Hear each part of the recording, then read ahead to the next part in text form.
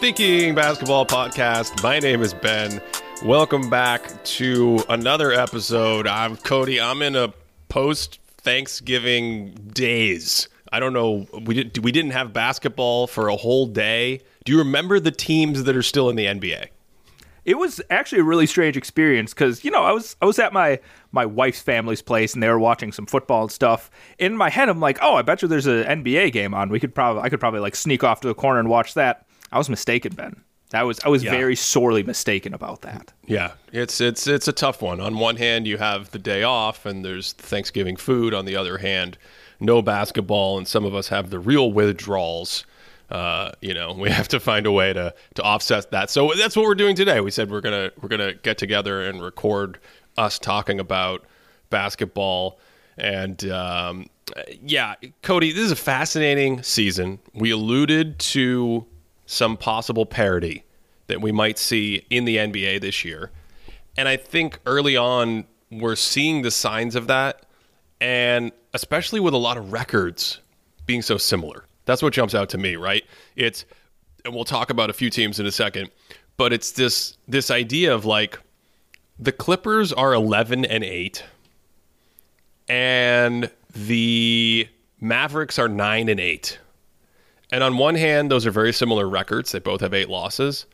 On another hand, perusing the standings, you might go, oh, the Clippers are like in 4th and the Mavs are in 9th. And one of these teams is doing great and one of these teams is doing poorly. And I would agree that one of those teams looks good and the other team looks like they're really struggling and doing poorly. Only it's not what the standings look like. So you're saying, because, you know, I'm looking at the Western Conference especially right now, and seeds 1 through 10 all have between 6 and 8 losses. Seeds 1 through 10 have between 6 and 8 losses, but you don't quite believe that? You don't think the standings are telling the full story right now? No, I think the cool part of what's happening right now is we have enough of a sample size to start understanding and talking about teams and figuring out who's good, you know, separating the wheat from the chaff, all that kind of stuff. But on the other hand, because there's a little more parity, because we haven't played 40 games, we played 20, you see the standings are not going to give you the proper signal necessarily. So you look at the standings and you say, the Clippers, 11-8, up near the top of the conference, I believe. The Mavs, the Mavs aren't even in a playoff position. Are they in a play-in game right now? Like 9-8? I'm not sure, but they're far apart in the standings. And I actually think all the indicators suggest that the Mavs are playing really well, similar to where they were last season at the end of the year when they made their run to the conference finals. We've talked about Luka last time. We've had the video on the Thinking Basketball YouTube channel and how they're using him in the post. And if you look at their margin of victory, you look at their sort of shooting luck, opponent shooting luck, things early in the season that can throw some games or whatever. You look at their strength of schedule, the fact that their offense looks pretty good, which you expect, and their defense looks pretty good, which is how they did it last season. They look to me like a strong playoff team. The Clippers, on the other hand, the Clippers have had the best opponent three-point shooting luck in the league. Their offense looks broken. They have health problems, and they've played a really easy schedule. So the board we look at for Patreon subscribers, patreon.com/thinkingbasketball, has sort of an updated win pace that looks at these numbers.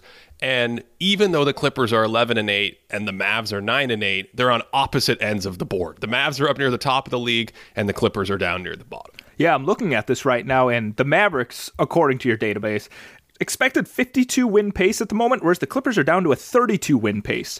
So even though the Clippers are higher in the seeding, like it's a 20 win pace. Win gap. That's not like a plus 0.1 difference or something like that. Like this is a substantial difference in the way that these two teams are performing.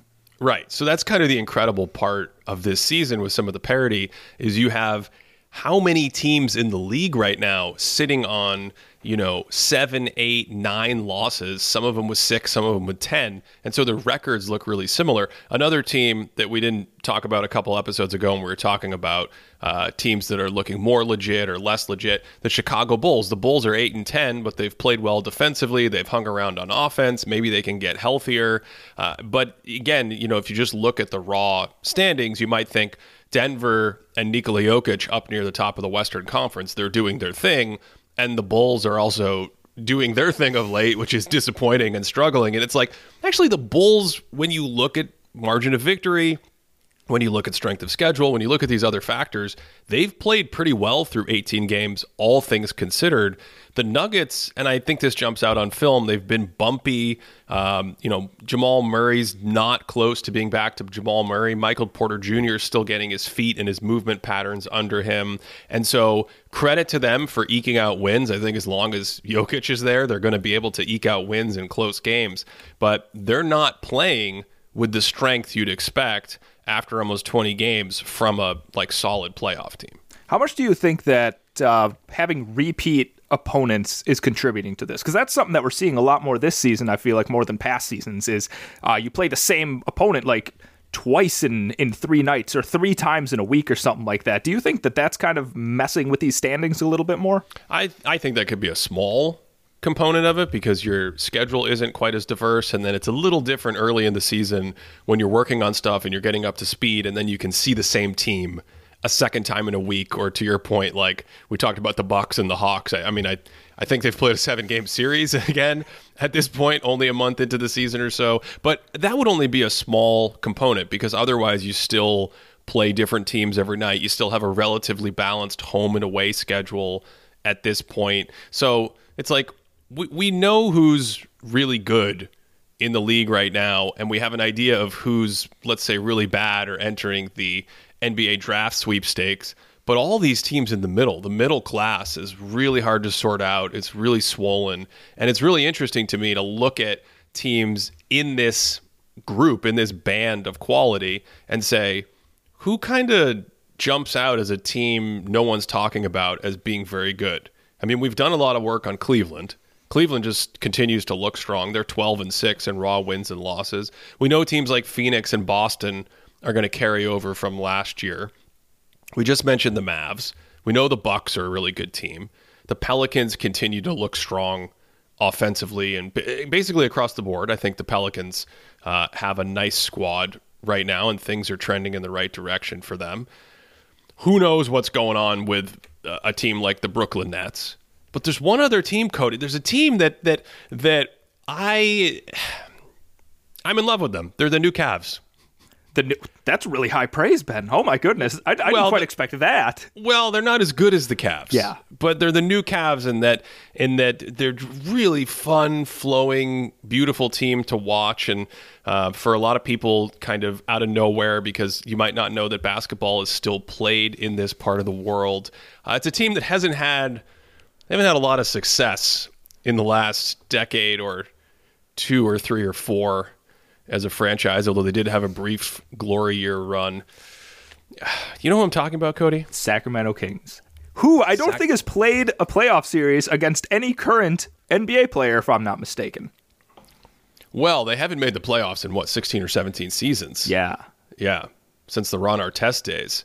It's a long... That's right. It's really weird to say. The Kings haven't made the playoffs since the Ron Artest days, and he was there for like a year or 2, or whatever it was. It feels like a cup of coffee. But yes... In all seriousness, not getting, because we could really get sidetracked on this podcast. I can feel it. The Kings are solid. They're good. No one's talking about them. When we look at our board, they're one of the best teams in the league in terms of looking at win pace based on these other factors.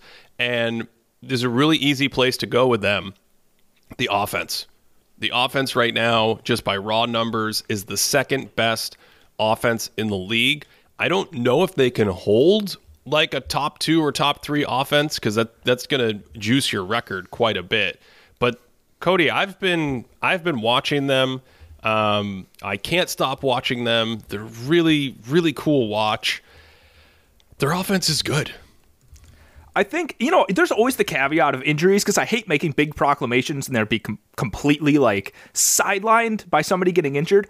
But if they, like especially Fox and Sabonis, stay healthy, I actually don't see why they wouldn't have a top 3 offense in the league because everything that I'm seeing, I think, they're knocking down a bunch of threes and whatever else at a pretty high clip.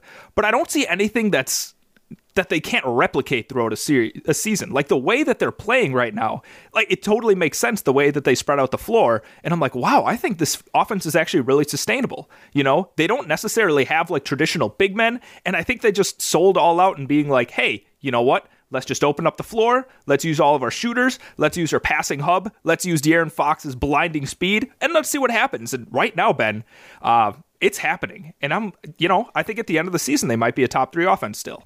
All right, let's sidebar. Let's thought experiment this for a second.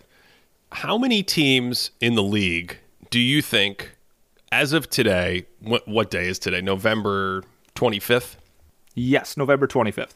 How many teams do you think could end the season with a top 3 offense? Keeping in mind, for everyone listening at home, Boston has the best offense in the league right now after a month and change. They're 7 points better than league average. Sacramento has the second best offense in the league. They're 5 points better than league average.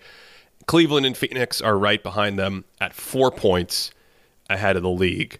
And then you get to the Pelicans and the Utah Jazz at about 3.5 to 4 points as well. How many teams, when you glance at the standings, do you think have a legit shot at finishing top 3?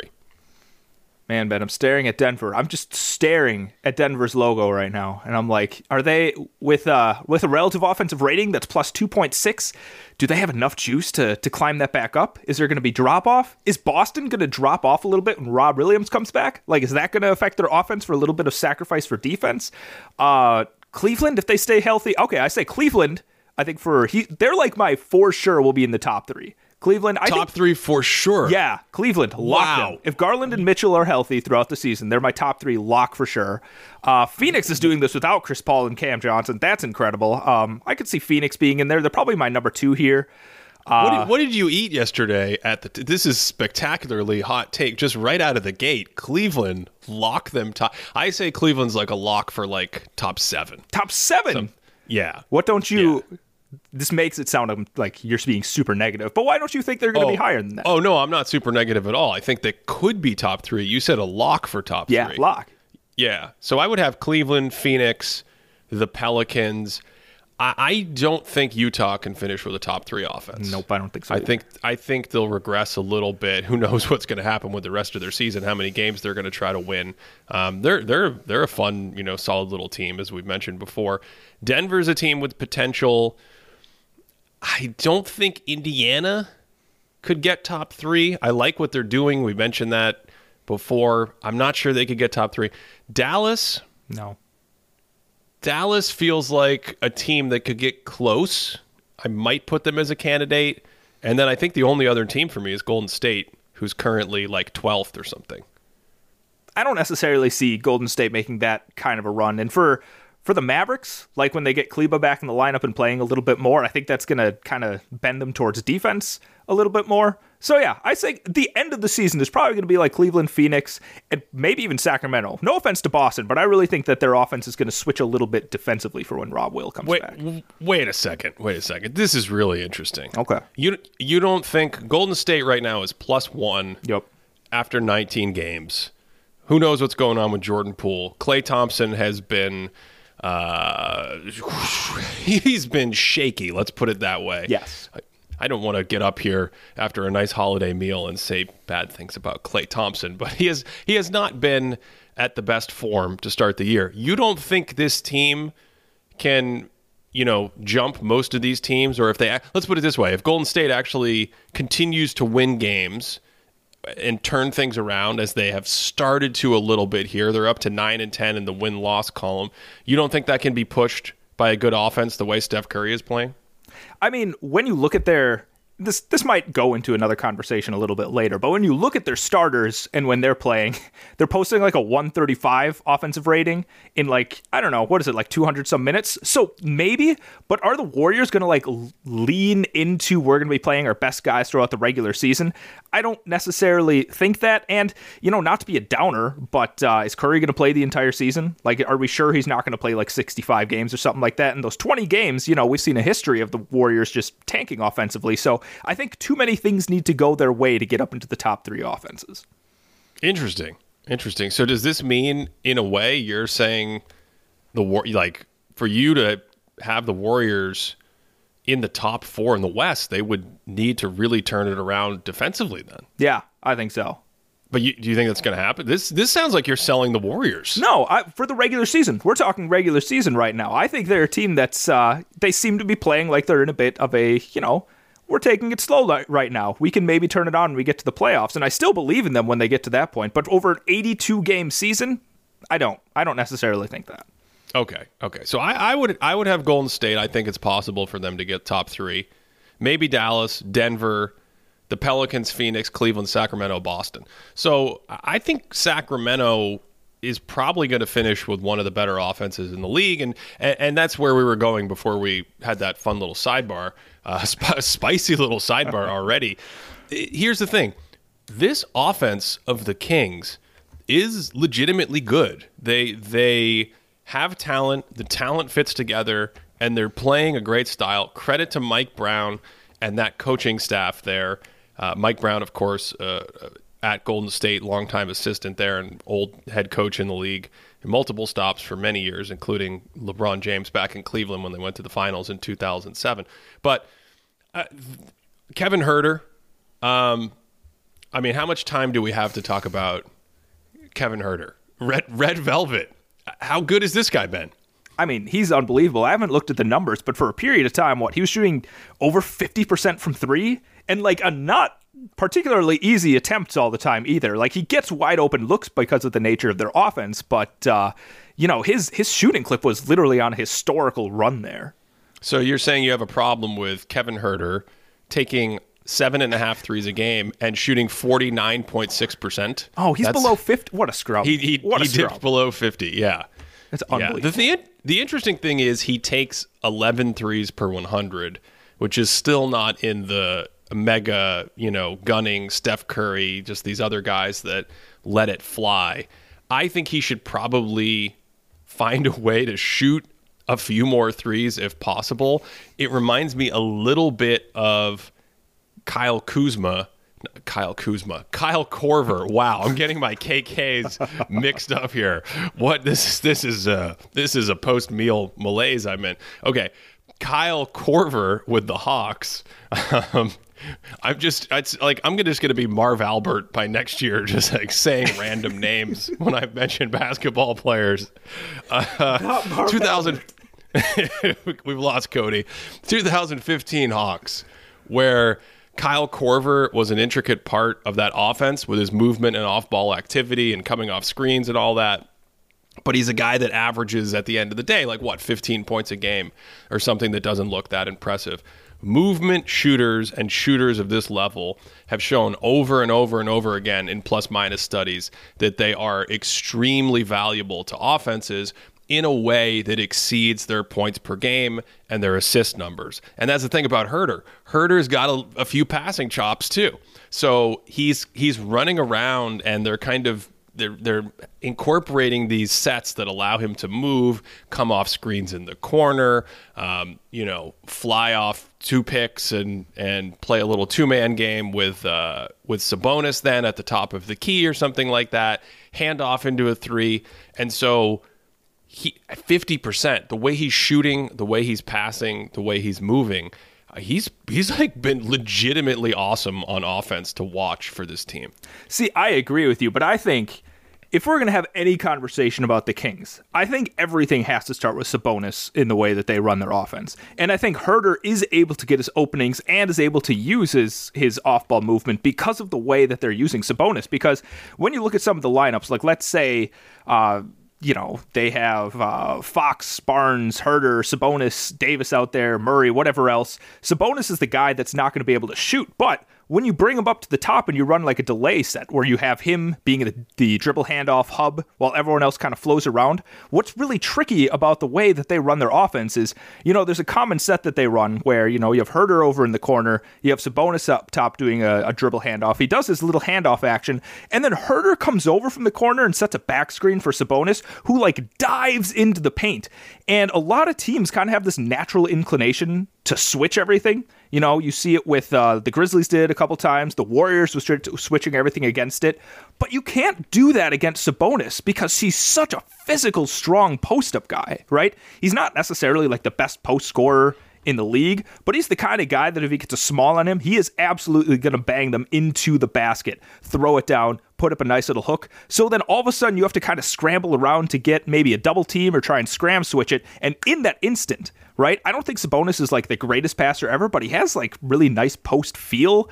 And from that, it just begins this cascading effect of like finding the open guy immediately. They know how to cut so well. They know how to kind of set up in a different space. And in that, there's like this wild chaos. And that's where Kevin Huerter and everyone else in the offense, especially De'Aaron Fox, finding openings for driving. I think that's where they really thrive. And it all begins with Sabonis being able to have like that DHO ability and just like strong post mobility against smaller guys.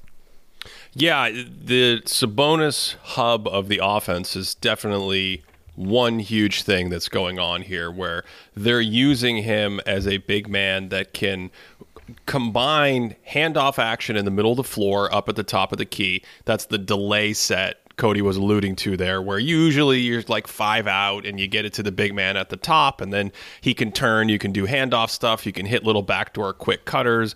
They'll throw in split cuts with him at the elbow. And so basically his decision making and his ability to pass in those spots opens up this style of offense and this sort of playbook that runs around him.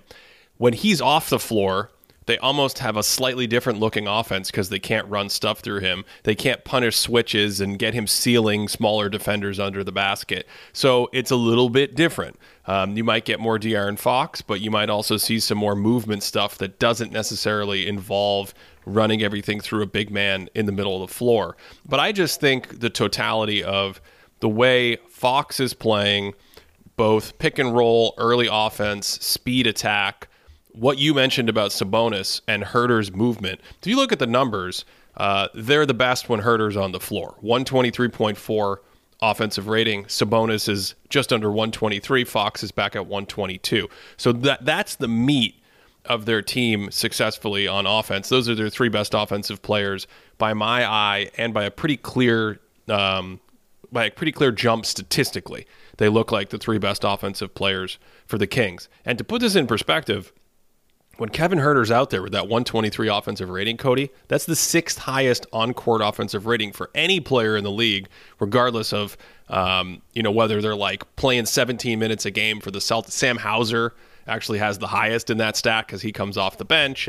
But Huerter is playing, he's playing big minutes. He's playing 32 minutes a game, and the offense is the overall team is 18 points better per 100 when he's on the court versus off the court. And I just can't help people, I just can't help think that people are not realizing what's happening with Red Velvet right now. He's just playing fantastic. I do think that people fall in love with like the shooting numbers. Like you see the 7 3-pointers per game, the 50% 3-point shooting, and you're like, oh, seven attempts.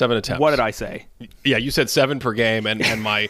And the only reason I cut you off is because I think he should be making 7 3-pointers per game. I think he could do this. Yeah, I absolutely think he can too. But I think people just kind of say like, oh, he's like you said, like the Kyle Korver movement shooter type. But unlike Kyle Korver, like you said, he's got really good off the bounce chops. He can move the ball a little bit. He can drive with a little bit more moxie. And when you combine those skills, which is the bunch of the skills that the Kings have overall, like that's what makes him so deadly.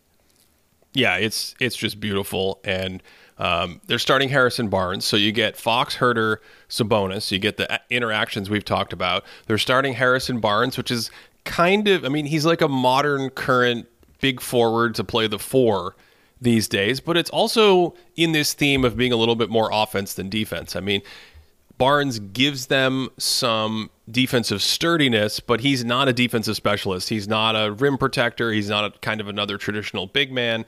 And so Sabonis is not a great defender either. Sabonis is not particularly vertical or tall.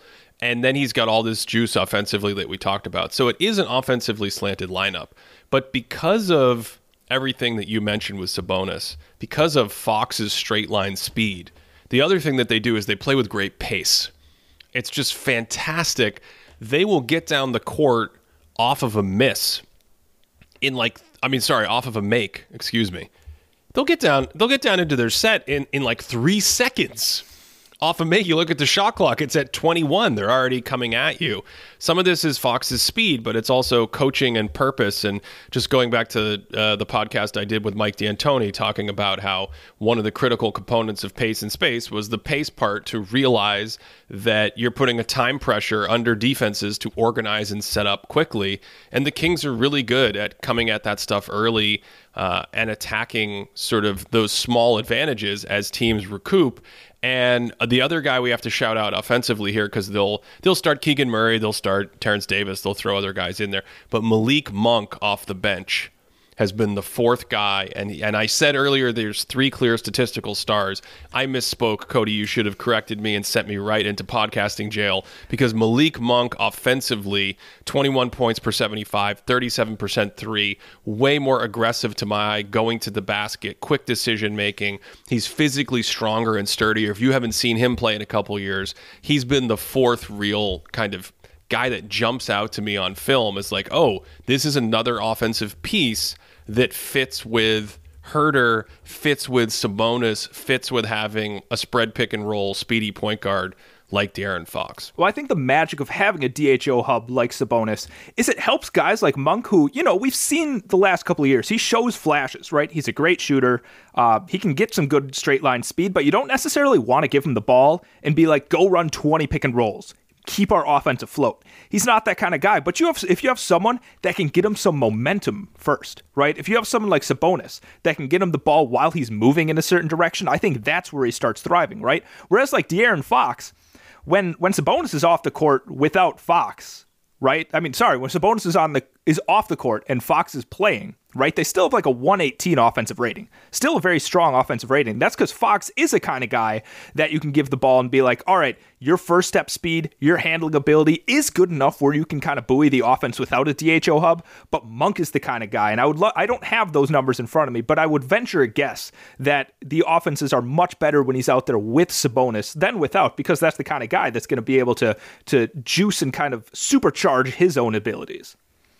You're saying Fox and Sabonis paired? I'm saying Monk and Sabonis. Monk and Sabonis, yeah. Monk and Sabonis. Well, we can get the stats department on that in a sec, but just one thing that's jumped out to me about Fox, which kind of connects to Sabonis, is his mid-range is just completely gone up to a totally different stratosphere this season. And you don't expect shooting jumps like that to be so stark, so there's probably some regression coming.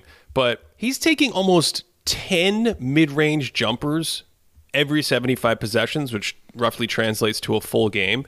And he's making 54% from the mid-range this season, Cody. For Fox, that's along with the three-point shooting jump, he's at about 38% from downtown right now.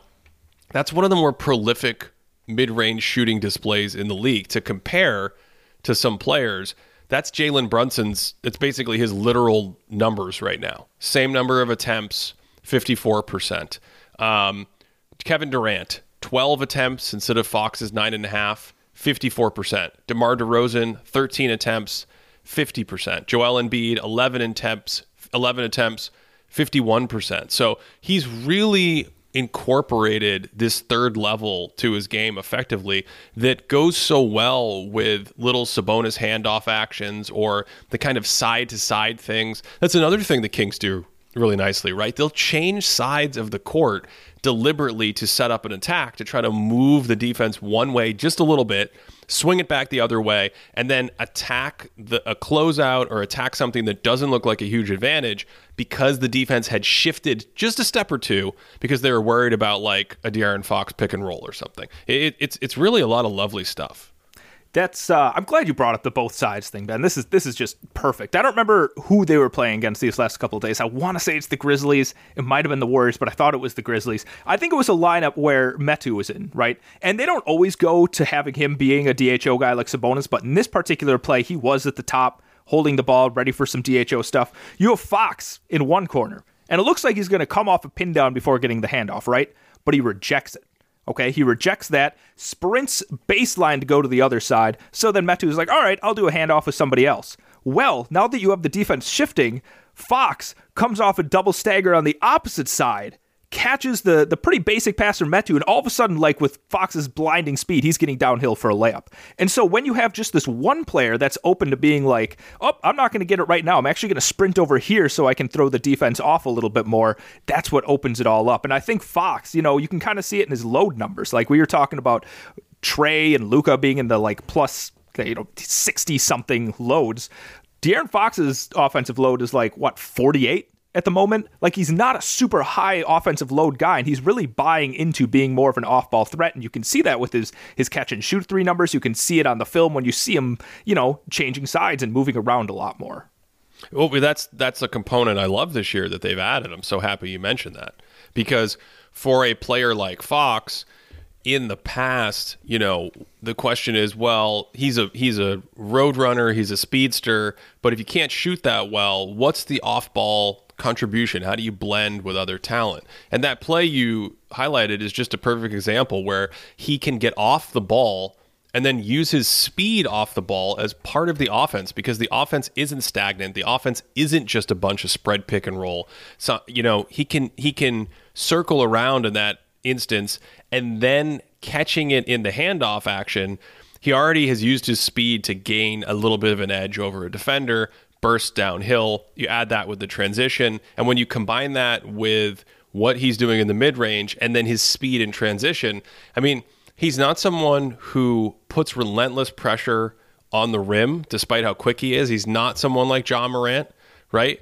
But when he gets there, he's very effective, and I feel like outside of Sabonis, that's the whole Kings team. Like, they don't have a lot of guys that can create tremendous rim pressure, but Fox is shooting 83% at the rim. Sabonis is shooting 78% at the rim. Harrison Barnes is shooting 78% at the rim. You create space, you use the shooting and the movement, and you play with pace, and you get, higher percentage shots for these guys to finish. A guard shooting 80% from the rim is 83%. Yeah. It's absurd. But it makes sense, because what really works in this goes back to using Sabonis to kind of take away the fact that he's not a traditional floor spacer. Is, even though teams aren't afraid of him shooting threes, you still have to defend him. Like, the big still has to be up there, because if Herter comes off a handoff, all of a sudden he's wide open and he's going to bury it. So the big has to be up there to defend it. And if all of a sudden, like, last second you reverse it to Fox, there's no big in the paint for him to defend down there. So, like, that interaction between these three guys, especially that we've been talking about, just opens up the lane so that Fox doesn't necessarily have to be like Ja, who's just like, well, there's three bigs in there, I might as well go over or through all of them. Fox has a little bit more of a clear lane that he's able to beat everyone to, because he's, I don't know, one of the quickest, maybe the quickest first step in the league at the moment. All right, if Cody, just to put this in perspective, because after I said it out loud, I realized, this is ridiculous. If you look at players who have taken only just a couple rim attempts per game in the entire league, Fox's 83% is third in the entire league. Terrence Mann from the Clippers, DeAndre Ayton is at 83%, and then De'Aaron Fox. That's it. And usually, you said, it's a bunch of big men. Bol Bol, DeAndre Jordan, Evan Mobley. These are the other kind of names that are up at the top of the list. Sabonis himself is in the top 20 at 78%. So, yeah, I believe in this offense. I think this is a really good offense. I think even with regression, as long as there aren't major injuries, as the season goes on, I think there's still going to be a really successful offense. It's a fascinating story thinking about Mike Brown's background and some of the other coaches in there as well. In addition to Brown, they brought in Jay Triano as sort of an offensive czar from Charlotte. So I guess if anything with the Kings, and this might segue us into another conversation because I know you've had very strong thoughts on this lately. It's more the defensive side of the ball. How much can they hold up defensively if they get in a playoff series? What does it actually mean? And when we talk about a guard like Fox, who has certain physical tools on ball as a defender that some of these other players don't, where does Fox fall in this crazy kind of like era we're in where apparently you get in the playoffs and guards can like cost you like 5 points a game from their defense? Just something crazy. It's like if you have a weak guard on defense, the Celtics felt this a couple years ago, first with Isaiah Thomas, and then they came back with another small guard in Kemba Walker. And, back when Kemba was younger and healthier, he had a really good year, his first year with the Celtics. And then you get to the playoffs and they're like, we would like you, and pick and roll every time.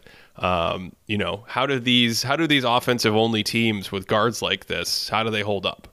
This is huge, Ben. This conversation right here is fascinating because the spectrum of defensive talent among guards in the league right now, you've watched your fair share of historical ball. Does it feel like it's the widest spectrum that we've basically ever seen between the worst defensive guards to the best? Because you have some guys like Trae Young, just an utter disaster on defense.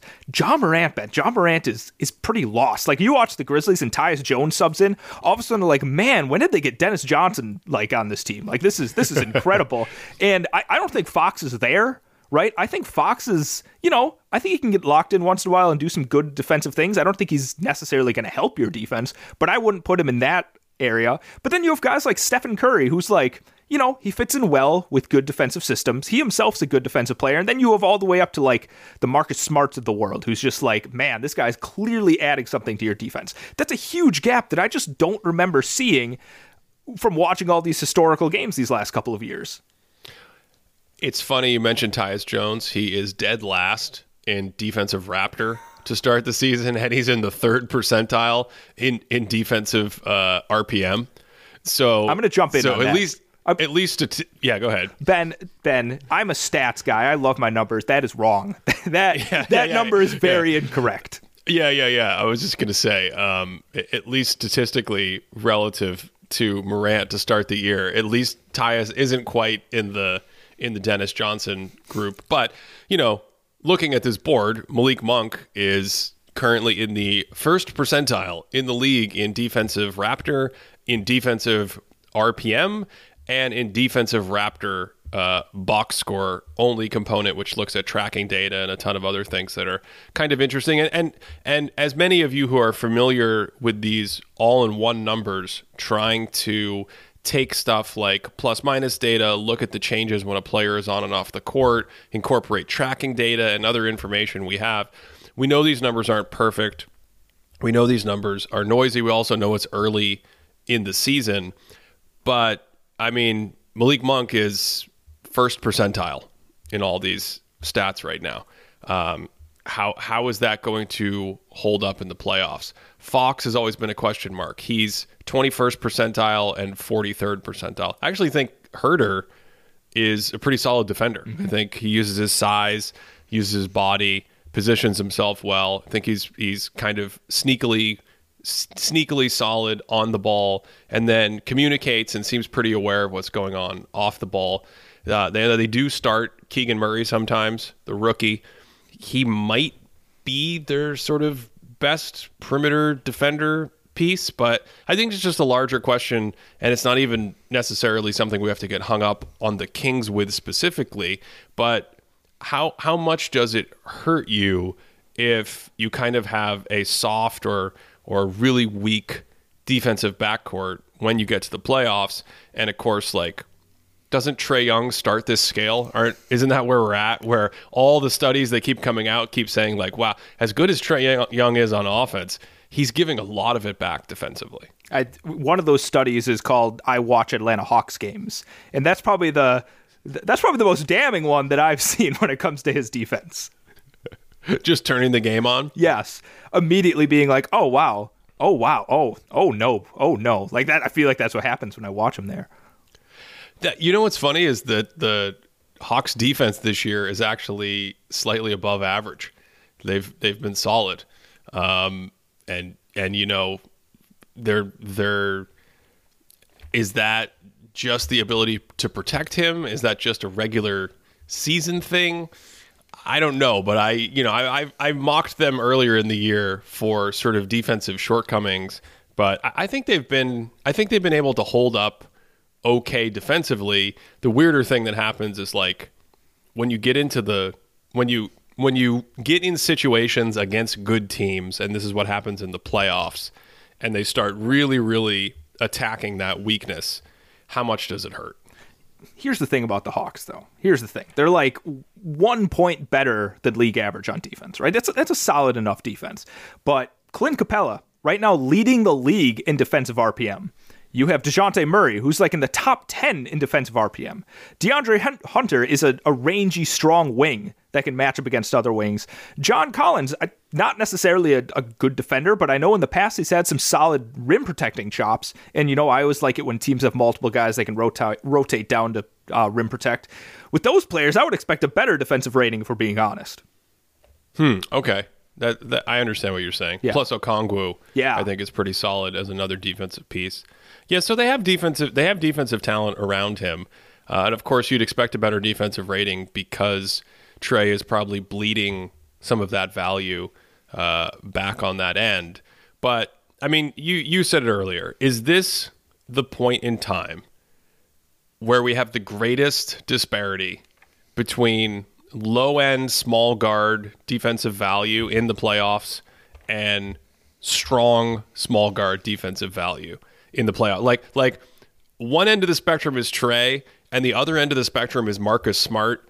And is that the difference between like a really weak rim protecting big man or just a big man who's just like a major defensive problem in the postseason, and then like the defensive player of the year? That it feels like the gap is like almost that big at this point. It does, and maybe this is probably a whole other episode, but that's part of the secret. I think when you see the Bucks playing is like obviously they have Giannis and they have Brook playing defense, but then Javon Carter and Drew Holiday, like there's just so much defensive intensity on the perimeter, so much flying around, so much being able to switch around, just being a pest that I don't know. It's jarring when you turn and then you watch something like the Grizzlies or the Hawks, and you're like, wow, that's another blown coverage that gave up a layup. Wow, that's another blown coverage that gave up a wide open three. And I do think that the actual impact at the end of the day is bigger than it's ever been. So you think on the historical spectrum, because the reason why the historical part is so interesting to me is there was a period of time where you'd hear people say like, well, yeah, you can't win with Steve Nash because you can just go score 40 points a night on him. This is when the game was more kind of individualistic, more one-to-one pairings, less switching, less of these complex three-man actions or movement actions that we're seeing today. And so the idea was like, oh, if you're in the playoffs and you have a good offensive point guard or even a good wing, you can just constantly go at Nash in isolation. I'm using Nash as a big example, but there are other players. Tony Parker, is another player who people have questioned his defensive chops at that point in time. Basically, any small, soft point guard that didn't look like they were a strong defender, and you go like, well, anybody can hang 30 points a night on them. And what really matters is how does the team efficiency change when you went after those players? And sure, those players may have been negative defenders, but to the point of this conversation, it's hard to find evidence. And even when you go back and watch the films, it's hard to see how those players were completely fracturing their team's defense. Whereas today, you'll turn on a game and you'll just be like, it feels like 3, 4, 5, 6, 7 possessions in a quarter a major breakdown is happening because they're going after or exposing the defense of one of these really small guards. And then the rest of the time, the defense is scrambling to figure out how to protect the small guard on the possessions that actually go well, making sacrifices in places and things like that. I actually think it's one of the big reasons why last season, and you mentioned this, Cody, I believe at the time, the Celtics going to point Marcus Smart where they've gone and never looked back. Him going from the shooting guard and trying to help be part of the brigade that protects the weak point guard defensively to just becoming the point guard defensively. It's like, no, we don't have any weak defenders anymore. Now we're one of the best defenses, of the decade or something like that. I think that move was symbolic of this kind of jump, this divide you're talking about between the best defensive point guards, or small guards, if you will, Drew Holiday, Alex Caruso, these kinds of guys that you can put out there versus the sort of Trae Young, John Morant on one extreme end of the scale. But even like Dame Lillard, it's always been an interesting thing to me to juxtapose the people who talk about Dame Lillard and Steph Curry as being similar player. Oh, Curry might just move a little bit more. It's kind of the similar thing. Like, you watch them defensively, Curry is, especially last year, but even a couple years ago, was like on a different level up than Lillard. So how many levels are there to this thing? Is there like Trae and then Morant and then Lillard and then Curry and then another one and then like Smart and Holiday? If you can make 5 or 6 distinct jumps, that's a pretty huge value range for just that position defensively. And something that you said that I really, really want to emphasize here is that, like, when you go back to the mid-2000s, the 90s, the 80s, when you talk about a bad defender, that's like the one-on-one, I'm pulling up my shorts, I'm slapping the court, you're going to score on me. But at the end of the day, like, there's still an NBA player with NBA player level athleticism. Like, you still either, like, if you're going to get an efficient shot, you have to blow by them, which is probably tougher than you might think in that situation, or you're going to have to take a contested shot. And even though maybe you're 6'3" with a short arm span, that's still a contested shot. That's not particularly an easy shot. But now, like, you go back to these previous generations, you don't see the level of movement that we're seeing on offense right now that we've been talking about with the Kings. And instead of being like, oh, they got the switch on Trae or something like that, it's like, nope, this person blew a coverage which opened up either a wide open 3 or a layup, and all of a sudden the points per possession on that endeavor just becomes huge. Like, it's not like, oh, that person's a bad defender, so their defensive field goal percentage against is this. It's like, nope, right. Because of their missed rotation, this team got a wide open 3-point attempt from Kevin Huerter. Right. It's like if you're the Suns and you're in the playoffs and you're playing the Lakers, and you can get Kobe to have Nash switched onto him at the elbow. What you're doing is you're upgrading a 46% elbow turnaround jumper to a 53% elbow turnaround jumper because you have less, contesting of the shot because the player's shorter, he's not as strong, things like that. That's very different than, and you laid it out perfectly. Like, if you have a breakdown, if you have a switching miscommunication, if you completely botch what's happening at the level of the screen, take Anthony Edwards and the Timberwolves. We're going to have a Timberwolves defense video come out. One of the points in that video is there's a game, and sometimes it happens too often for my liking. There's a game where he keeps getting rejected at the point of the screen. And the problem is there are certain coverages you can't have that happen in. Just ever. And one of those coverages is what Minnesota likes to do with Karl Anthony Towns coming up to the screen. So that is a breakdown defensively that is one of the most valuable sort of opportunities for the offense to have. And it's totally different in terms of value change than having a guy who's small guarding the post 20 years ago, or a weak isolation defender versus strong isolation defender 20 feet from the basket with poor spacing 15, 20, 30 years ago. It's a totally different thing. In addition to that, I think what happens with some of these guys we're talking about, they're too small to usually scramble back and recover into the play in any meaningful way. So if you're bigger, you can get back, you can get the defensive rebound, you can block a shot, you can box another big guy out, you can come back into the play after an error, and still do something, right? But when you're small, it's like you make this catastrophic breakdown at the team level, and then the best case scenario is you make like a great switch to cover up for someone else's mistake, and you use your speed and like get a steal as the defense is in rotation. And frankly, these guys usually don't do that. That's why they're such leaky defenders.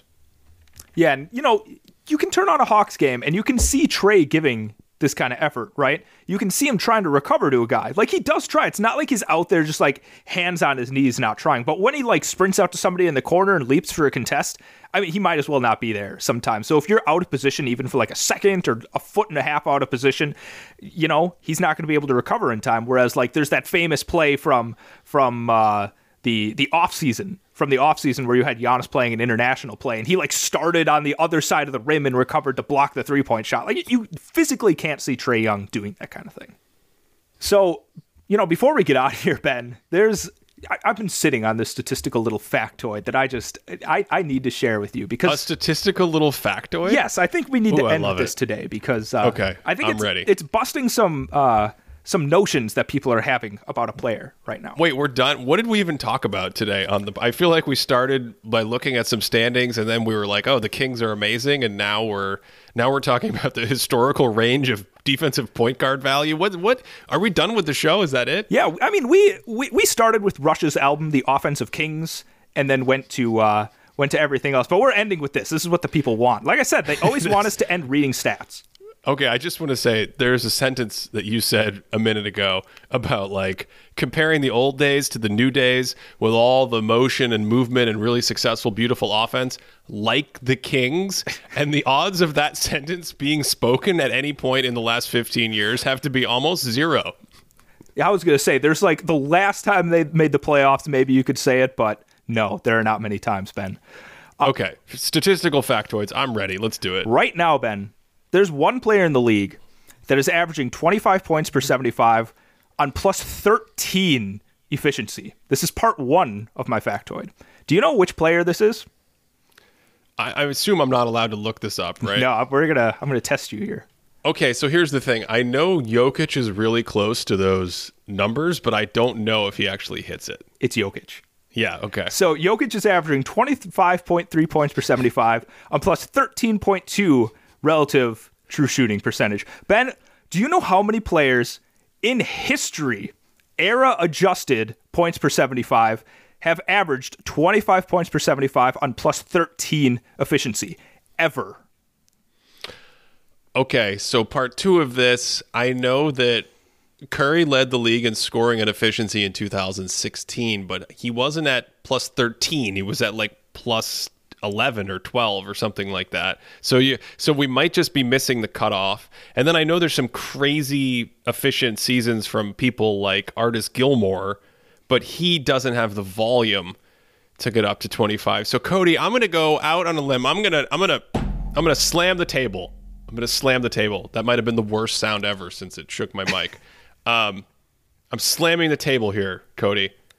I'm going to say 0 players in NBA history have ever done this. Ben, you win the prize. No one in history has ever averaged 25 on plus 13. Now, caveat, Curry in 2016, like you said, 33 on plus 12.8, right? So he didn't quite hit it, but he's right there. And then Charles Barkley in 88 had a 27 plus 12.7.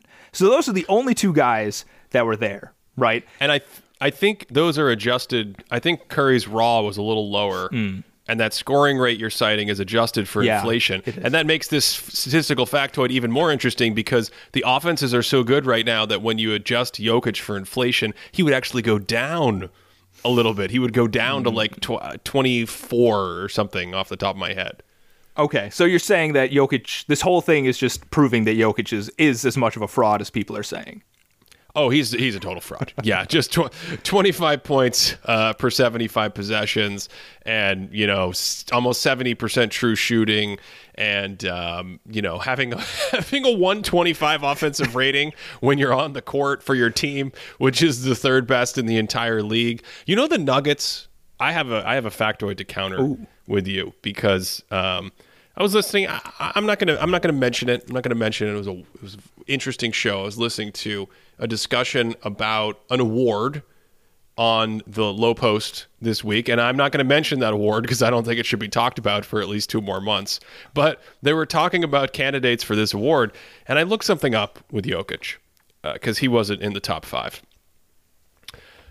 Jokic, the Nuggets, Cody, are plus 13 points per 100 when he's on the court, and they're minus 15 points per 100 when he's off the court. So they're one of the best teams in the league when he's on the floor. They're the best offense basically in the league when he's on the floor, and they completely fall apart. He has what would be the all-time change in net on off. It's very likely that regresses down as the season goes on, but I don't know what more you can do as an offensive machine. And I think what's happening, Cody, is some people are criticizing Jokic for not shooting enough. And it's like he's so good at basketball at this point. I think this is the best offense he's ever played. I think we're watching someone right now every night who is a candidate to be the best offensive player anyone has ever seen in the history of the sport. And what's happening is his decision-making and passing are so good that people are checking the box score after the game, and they're like, why didn't he score more himself? Right? And there's been some games where he has been a little bit more passive than he has been in the past, and there's some games where he hasn't shot as much, and that's yielded criticism. I only think one of those games they actually lost, and he was in a lot of foul trouble constantly throughout the night. The other times that's happened, he's just picked teams apart with passing, and it's like, if you play the first half and you're 4 for 4 from the field with like 13 assists and your team is up by 30 points at halftime, and you watch the game and you break down the clips and you're like, oh no, he just makes the perfect decision on every play, and as a sidebar, he doesn't miss his own shots. I don't understand why anyone is thinking that this isn't still an all-time great. I just don't get the criticism of, oh, his scoring rate's down a little, because yeah, he's got more weapons than he had last year. So passing to them or the decision-making calculus changes. And in addition to that, like, there's a thing where he's also trying to probably bring Jamal Murray and Michael Porter up to speed and get confidence and get rhythm. And it's not a big deal if you don't try to take over every game with scoring. That's my rant. That's it. And I think another thing that goes into it is I think he's been passing up more threes more than any other kind of shot. And here's the thing that's fascinating, right? His efficiency has spiked like we've never seen. His rookie year, his average shot distance was 7.5 feet, right? Between 2018 and last season, he was past 10 feet for average shot distance. Okay, past 10 feet. So his average shot was at least 10 feet away from the basket. This season, it's about 6.5 feet. He's completely moved his offensive game towards the basket, closer to the basket. And he's just like, you know what? I'm just going to stop like shooting too much out here because I'm unstoppable when I get in the paint. I force everyone to double team me. And then I'm just like, I don't know, one of the best passers of all time. And I'm just going to pick you apart this way. Cody, I'm looking at our database we share with our subscribers, patreon.com/thinkingbasketball. We talked about De'Aaron Fox and his cute little 54% mid-range field goal percentage this year. Do you know what Nikola Jokic is shooting from the mid-range? 7 shots per 75. You know what his field goal percentage is from the mid-range? You should say it because I'm looking at it right now. It's a 59%. 59%. And then he's so weak at the rim. What's he shooting at the rim? 80% at the rim. This is ridiculous. If you want to support this show, head on over to patreon.com/thinkingbasketball. We do have daily boards for players and teams that update regularly, that have a ton of the stats that you hear us cite throughout these episodes and in videos. They're the stats I look at regularly. We also have a Discord community. We have extra content. We've got a bunch of little quick-hitting videos that we've thrown up at the start of the year. Patreon.com/thinkingbasketball. That's the best way to directly support this show. Hope everyone out there had a safe and healthy and fantastic and drama-free Thanksgiving, that you are enjoying the basketball, and of course, wherever you are listening from, that you are having a great day.